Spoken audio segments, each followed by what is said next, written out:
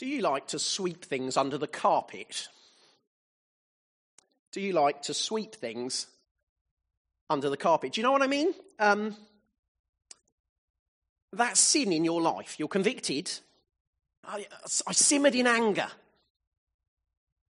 It doesn't matter though, no one saw it. Sweep it under the carpet. I've had a bad day, I'm upset with someone. They've got what I want. I'm full of sorrow, jealousy, self-pity, poor me. God's not been fair with me. But it's just me on my own. It doesn't really matter. Sweep it under the carpet. Forget about it. Let's forget about it. Do you ever sweep things under the carpet? Maybe you do that with your own sin.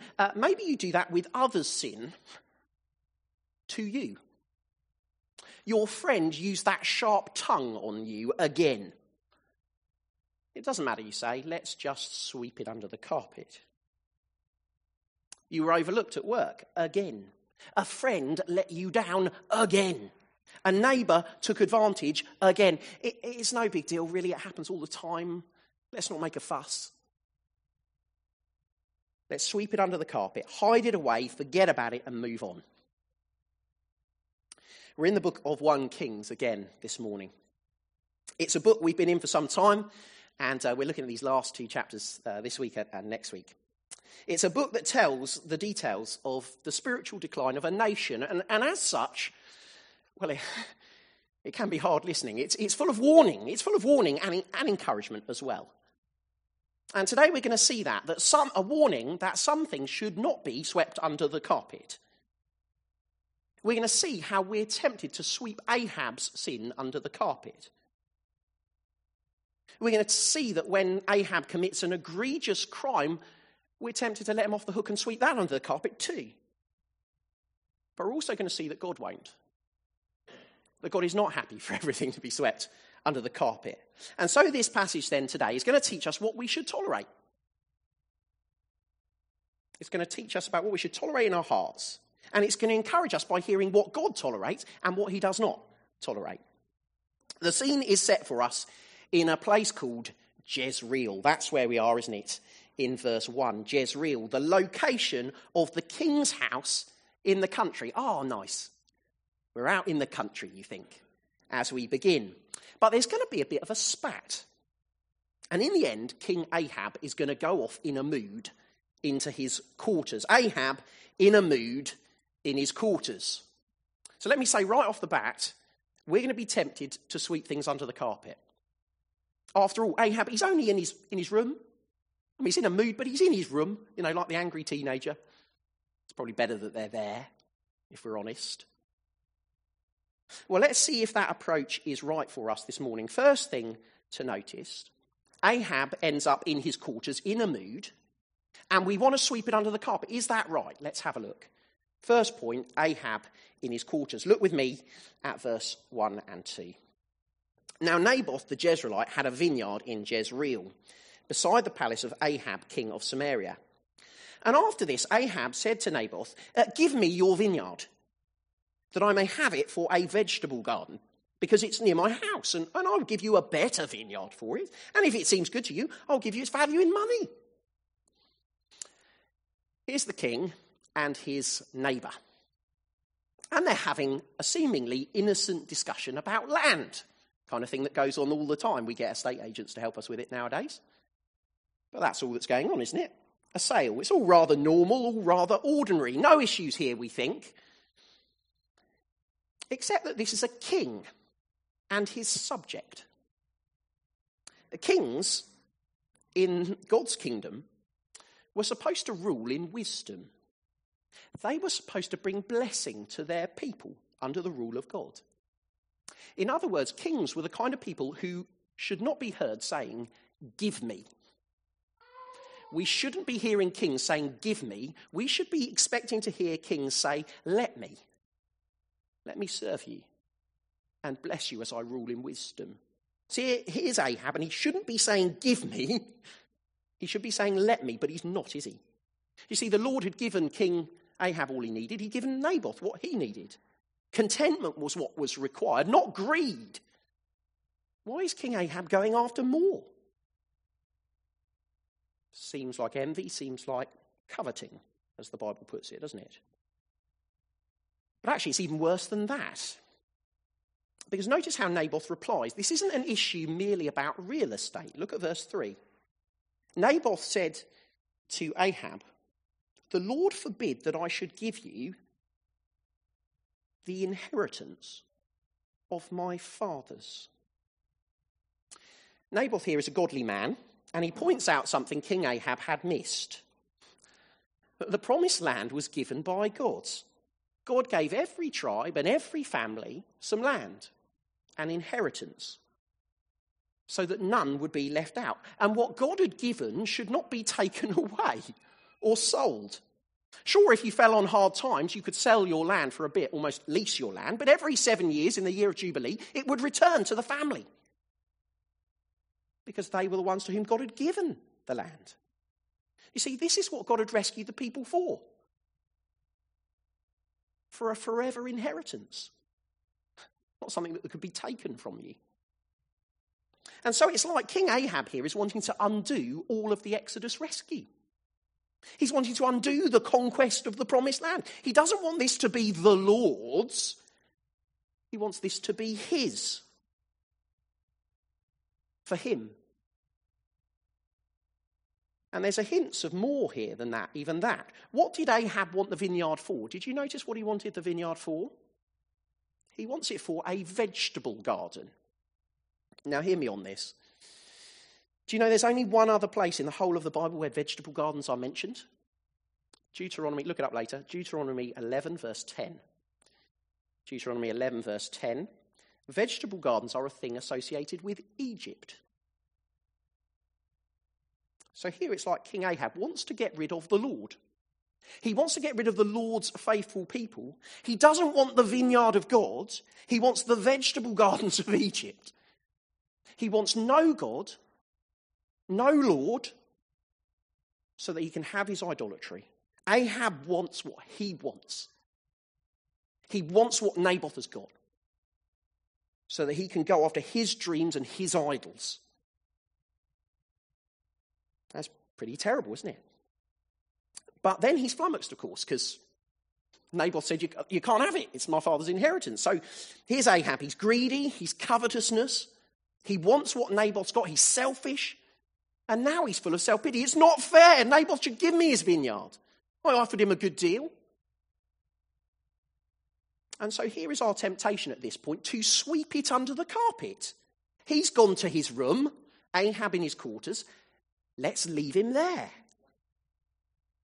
I mean, we all know, don't we, that sometimes we want what we want. You ever had that experience?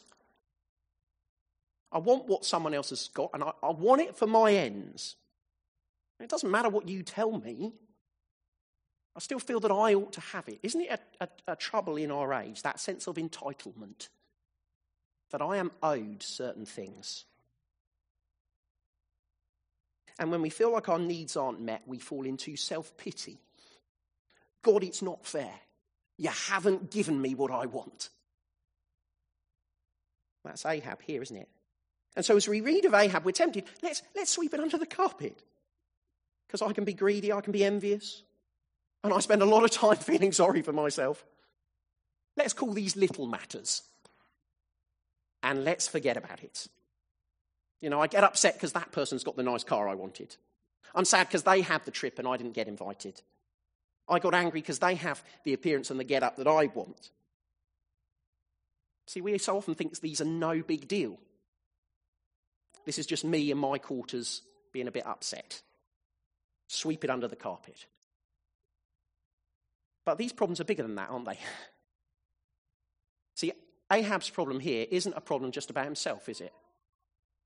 Our envy problems are actually God problems. When we complain that God hasn't given us what we feel we deserve, our attitude to God has gone sour. So it's not just that I'm sour with the people and the world. The truth is we are sour with God. When we get like Ahab, we're saying, God, you haven't been fair with me. I deserve better. And that turns me, doesn't it, against him. And it turns me against others. Inevitably so, doesn't it? So what will I do? I'll refuse patience to another person because they've had it better. You ever notice yourself do that? I have.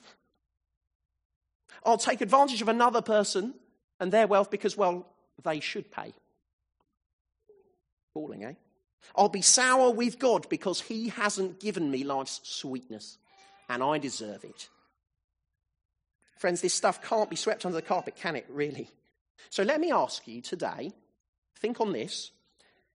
How are you handling the temptation to see the world as one terrible place set against you? I'll say that again. How are you handling the temptation to see the world as just one terrible place set against you? How are you fighting the temptation to see God as if somehow he's unfair? I think we need to help each other with this. Sometimes we can't see how bad it is. Sometimes we'll need to move towards one another in this, which is going to be tricky, because if I'm full of envy and self-pity, people aren't going to want to move towards me, are they? I'm probably not going to want to move towards you if you're full of self-pity. But we need to, don't we? We need to hear the scriptures. We need to know that we need to stop sharpening our knives and our stories of how it's not fair and playing the judge and justifying others, because it just gets worse from there, doesn't it? You see, the Bible describes that we are to love one another. And to love one another is where we sacrifice self for others. But Ahab in his greed here, us in our envy, what do? We don't sacrifice self for others. We're more willing to sacrifice others for self. And that is what Ahab is plotting in his quarters, in his mood. That is where our hearts get to. Does it grieve you this morning when we are tempted to sweep this under the carpet? It's not the end of the matter here. Things don't just finish in the mood, Ahab in his quarters. It turns out Jezebel is waiting for her dinner, and it gets cold. And so unsurprisingly, Jezebel's a bit upset. Where is he? It's dinner time. Why are you in a mood, Ahab, she asks in verse 5. And Ahab recounts the story, leaving out the bit about why Naboth refused to sell the land. Leaves that bit out. And Jezebel can tolerate Ahab's self-pity little more than we can. I think Ahab knew that. I think Ahab went in his room to a mood because Jezebel would come after him and sort it out for him. His mood here is a plea for Jezebel to act. And what does she do? Oh, grow up, be a man, she says to Ahab. Are you king or not? Verse 7. I'll show you how to do it. Ahab knows how his wife will respond. The lady who murdered the prophets of Israel, he has called and she has come. He has beckoned her to act and now she will.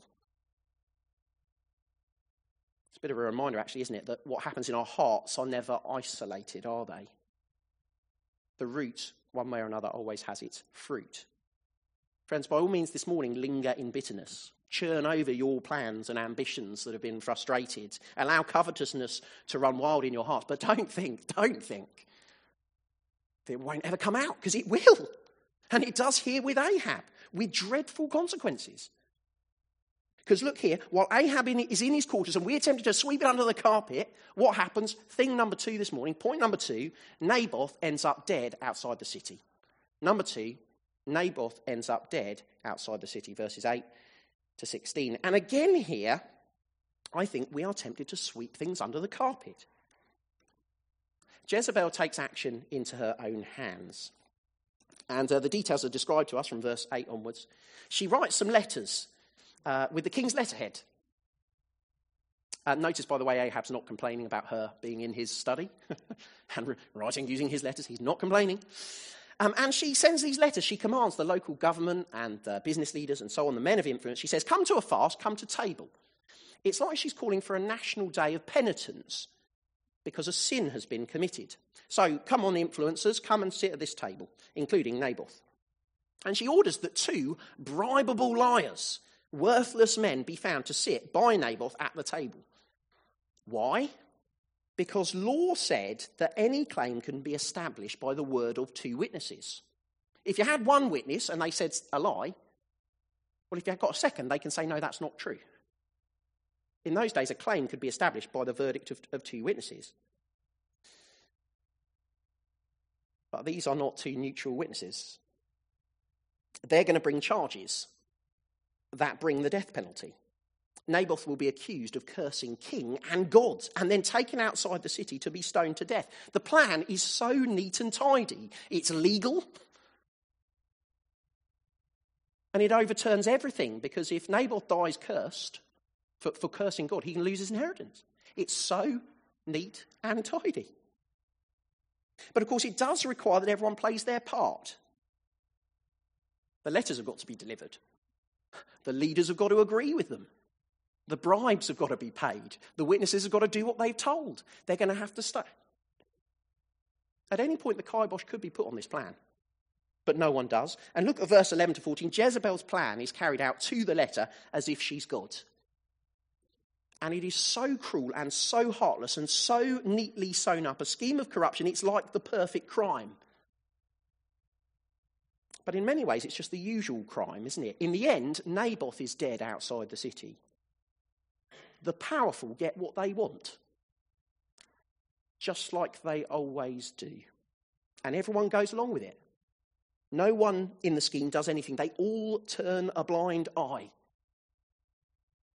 And so do you see, you could be so tempted to just sweep it under the carpet because, well, let's be real about it. This always happens, doesn't it?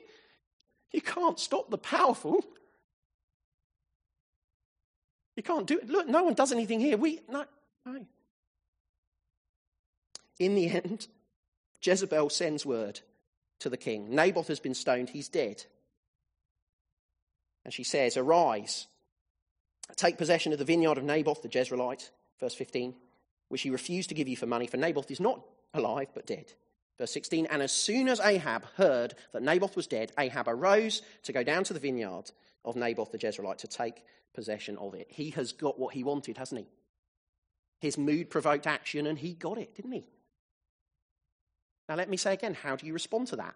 This is wicked, isn't it? It is a terrible injustice. But it's just like what so often happens in our world. A godly man slandered, thrown out of the city. We could say it's no big deal. It happens all the time.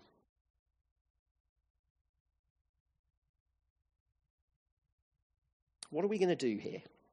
How are we going to respond? Well, at a bare minimum, I think we've got to see the reality of this. It's so very real and vivid for us, isn't it? I think we are supposed to look at this passage and be real.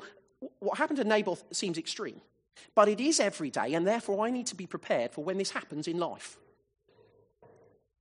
We will face injustice, won't we? We'll face injustice as Christians. We will face injustice just as ordinary citizens in the world who hurt each other. I think we need to up our ante in terms of being prepared for that. If this is what happens in a world where ambition is left unchecked, well, I better be ready. And I think that also makes me go, and also I better sort out my own heart as well. Because I saw myself in Ahab, and this is where it goes. I better keep myself in check. My dreams and my ambitions, where are they going to go? I think we also need to recognise the dreadful pain of this passage. Did you feel how uncomfortable this is? I think it is supposed to feel uncomfortable. I think we're supposed to stand here at this point and say, why isn't anyone doing anything? Why? Why is no one standing up for him? You know, that is how it could feel for us in this world. That no one stands up for us. And that there's nothing you could do. And that can lead to despair. I think we need to see the reality of that here. If you're a visitor here this morning, if you're looking in on the Christian faith, if you're just considering things, I hope you see in verse 16 that this is the way the story ends without God. Verse 16 is the end of the story if there is no God. It is just injustice. It is just that deep feeling of pain in the pit of your stomach.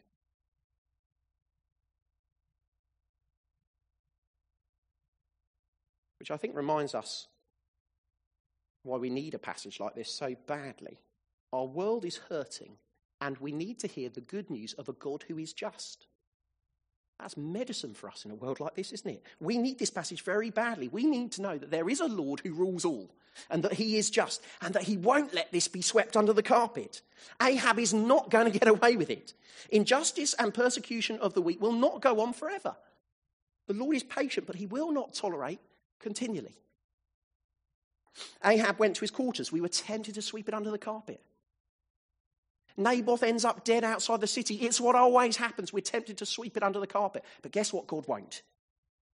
God won't. And he sends Elijah. Last thing to see in this passage, who's in the vineyard? Elijah is. The Lord's prophet is in the vineyard. Elijah in the vineyard, verse 17 to 29. As Jezebel is saying to Ahab, arise and go to the vineyard, God is speaking at the same time. And God says to Elijah, arise and go to the vineyard. So you can imagine the scene. Here is Ahab, and he's got his vineyard. He's got that plot of land that he had his eyes on. The blood of Naboth on the ground is barely dry. And you can imagine him walking around his new bit of land, taking it all in. Oh, I'll do this, I'll do that. And he's probably waiting for his head gardener to arrive. Oh, there's someone coming. Who is it? It's not his gardener, is it? It is Elijah. Do you see, Ahab is not given a single moment to enjoy what he has stolen and murdered for. Verse 20, Ahab said, have you found me, O my enemy? Elijah answered, I have found you because you have sold yourself to do what is evil in the sight of the Lord. I think this is a wonderful twist in 1 Kings.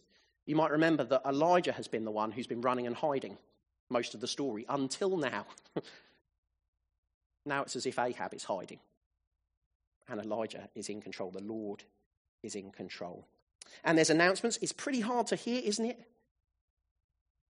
The Lord said to Elijah that Ahab's blood is to be spilled in exactly the same place where Naboth's blood was spilled. And also a special announcement is announced. Judgment is announced. The big kings face serious judgment in this book. So just like Jeroboam and Baasha were so evil and their families so evil that they had to be put to an end, well, the same is going to happen to Ahab's line. It must come to an end. And Jezebel, for her part, must face judgment too. She won't even receive a proper burial. If you read through 1 Kings and 2 Kings, if there are dogs at the end of your story, it turns out you're pretty wicked. Just, that's a little tip for your book of 1 Kings and 2 Kings. Here we are then at the end of the story. Elijah is in the vineyards and all is exposed. All is out in the open. And Ahab is condemned by the Lord. He thought he could sweep it under the carpet. I mean, Naboth was dead outside the city. It wasn't like anyone was particularly going to notice. He went to his quarters in sadness, hidden away. The plot was conceived and carried out.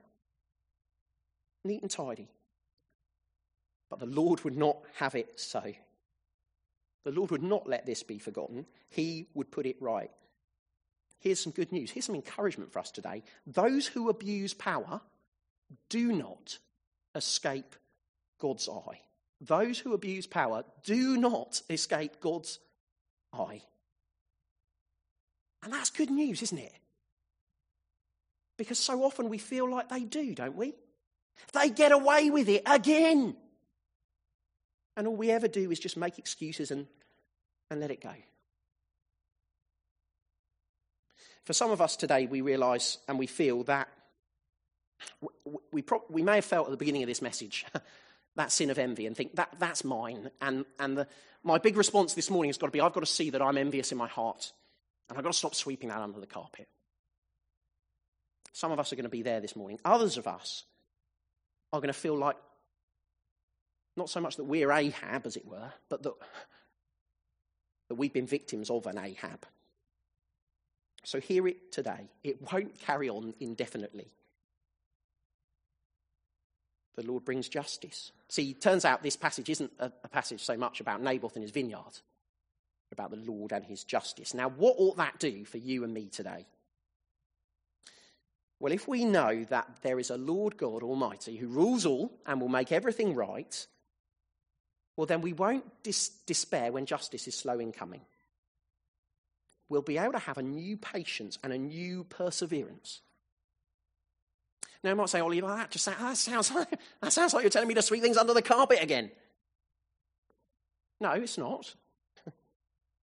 It's leaving justice to the one who can and will perfectly put things right. There'll be times when we want to call out abuse, and we'll need to. There'll be times when we'll feel like we need to and we can't. When it's beyond us. When the powers that be do nothing. Well, when that happens, we don't lose heart. Because though we can't act, it's only a matter of time before God does. Now, do you want that to fill you with confidence or what? I know I do. Let me say here, if you're not a Christian this morning, don't you want that confidence? After hearing this today, do you think you can actually carry on in life without it? I don't think it's possible to carry on life without it. And let me say, if you're a believer today, are you drawing on the confidence that brings? We live in a world of hurt and abuse where Naboths have their vineyards taken. But God is a God of justice. Are you remembering that? Now, we wondered at the beginning, was Ahab, was he really that bad in a mood in his quarters? Can't we just sweep this all under the carpet? Well, we've seen, haven't we, the subtlety of his sin. We've seen the cruelty of his crime, but we've also seen the righteous justice of God. What would Ahab do at the end? There's a final little note, isn't it? You might have thought we were going to miss it. Verse 25 and verse 27. Verse 27 records that Ahab put on sackcloth and ashes when he heard this devastating judgment.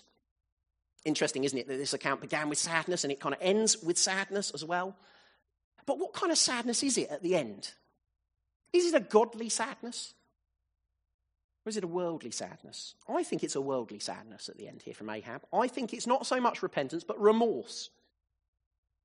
Oh, how Ahab wishes he could have done things differently. He starts to regret his actions. He wishes it could be swept under the carpet and forgotten about. And for that, to a point, that's good. God actually likes what he sees. I wonder if you saw the enthusiasm at the end, verse 28. The Lord, like an excited person, comes to Elijah the Tishbite saying, verse 29, have you seen it? Have you seen it? Have you seen how Ahab has humbled himself before me? Because he's humbled himself before me, I'll not bring the disaster in his days, but in his son's days, I'll bring the disaster upon his house. The Lord is absolutely thrilled at this remorse. Ahab is actually in mourning, and it's quite a thing coming from this evil king.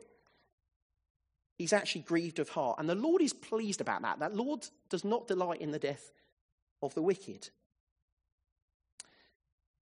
So you feel like you want this to be a happy ending, but it's not. There's a tinge of sadness here, isn't there? In a strange way, we've been sort of sympathetic with Ahab because we've seen how much he is like us. Ahab's remorseful at the end, and it's kind of good. But it's also lacking, isn't it? Because he's only remorseful because he hasn't gotten away with it. It's only remorse now because he faces judgment. He'll lose what he loves. He'll lose the vineyard. He'll lose his vegetable garden. He isn't sorry about losing God, is he? He's remorseful, but he's not fully repentant. He doesn't throw himself on the mercy of God because he still doesn't really long to be restored to God. He's just sad he isn't going to get what he wants. There's a sad taste in the end here, which makes us think, as we're convicted of the ways in which we are full of greed and ambition and envy. When I'm convicted, am I sad because it feels like the Lord is telling me I can't have those things? Am I sad because of that? Or am I sad because I realise I've grieved God and actually I long for him most of all? What kind of remorse, what kind of repentance is there really in your heart? That would be a good question to ask right now. Because in a world where everyone is sweeping things under the carpet, God isn't. He isn't. As we close, let's think for a minute. What about in the meantime? What about in the meantime? I mean, if we're subjected to injustice in this world, if we have to walk Naboth's path, how on earth are we going to cope if there's only future consolation? Oh, God is going to do justice, but only down the line. How am I going to cope? Well, the answer, I think, here is because we don't just have future consolation, but we have present comfort too, because of Jesus. You see, Jesus, our Saviour, walked Naboth's path. Jesus is the one, the Bible says, who has a vineyard. He plans to care for and keep his people. But the rulers of his day wouldn't have it. They wanted the vineyard. Matthew 26 tells us what they did. They brought witness after witness until they found two bribable, worthless men. Two false witnesses who accused Jesus of cursing the temple and that he spoke blasphemy. Those were, of course, utter lies, just like the ones about Naboth were. The witness, of course, of two was enough, the charge enough, to be dragged outside the city, except this time not to be stoned, but to nailed to a cross of wood. That is Jesus. If you have trusted him, that is your Saviour. He is your Saviour. He is the one who knows what it's like to be pursued by the wicked. He is innocent and yet slandered. He is innocent and yet murdered. So we know this path that we are on, we don't walk alone, do we? And if God could turn the great evil that occurred to Jesus to good, or he could turn the great evil and injustice, the great difficulties that we face to good, that our experience will not be wasted. God in his good purposes will bring it to good because he did for Jesus, even as we await final justice.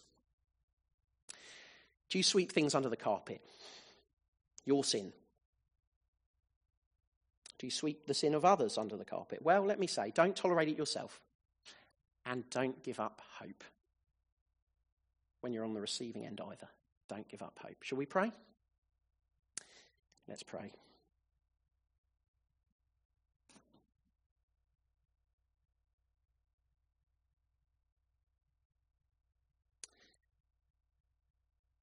Loving Father, some of us are convicted in our hearts of what we're like. We're so full of sorrow, of entitlement. We're so full of self-pity. Everything we interpret through a dark glasses. Everyone is always doing wrong to me, and we feel so bitter. Father, thank you for convicting us this day. Help us in the church family to bring this to light. Father, some of us are experiencing injustice. Some of us will experience injustice. Might we draw huge resources from this passage? Help us learn how to draw on these resources together, we ask. For Jesus' sake. Amen.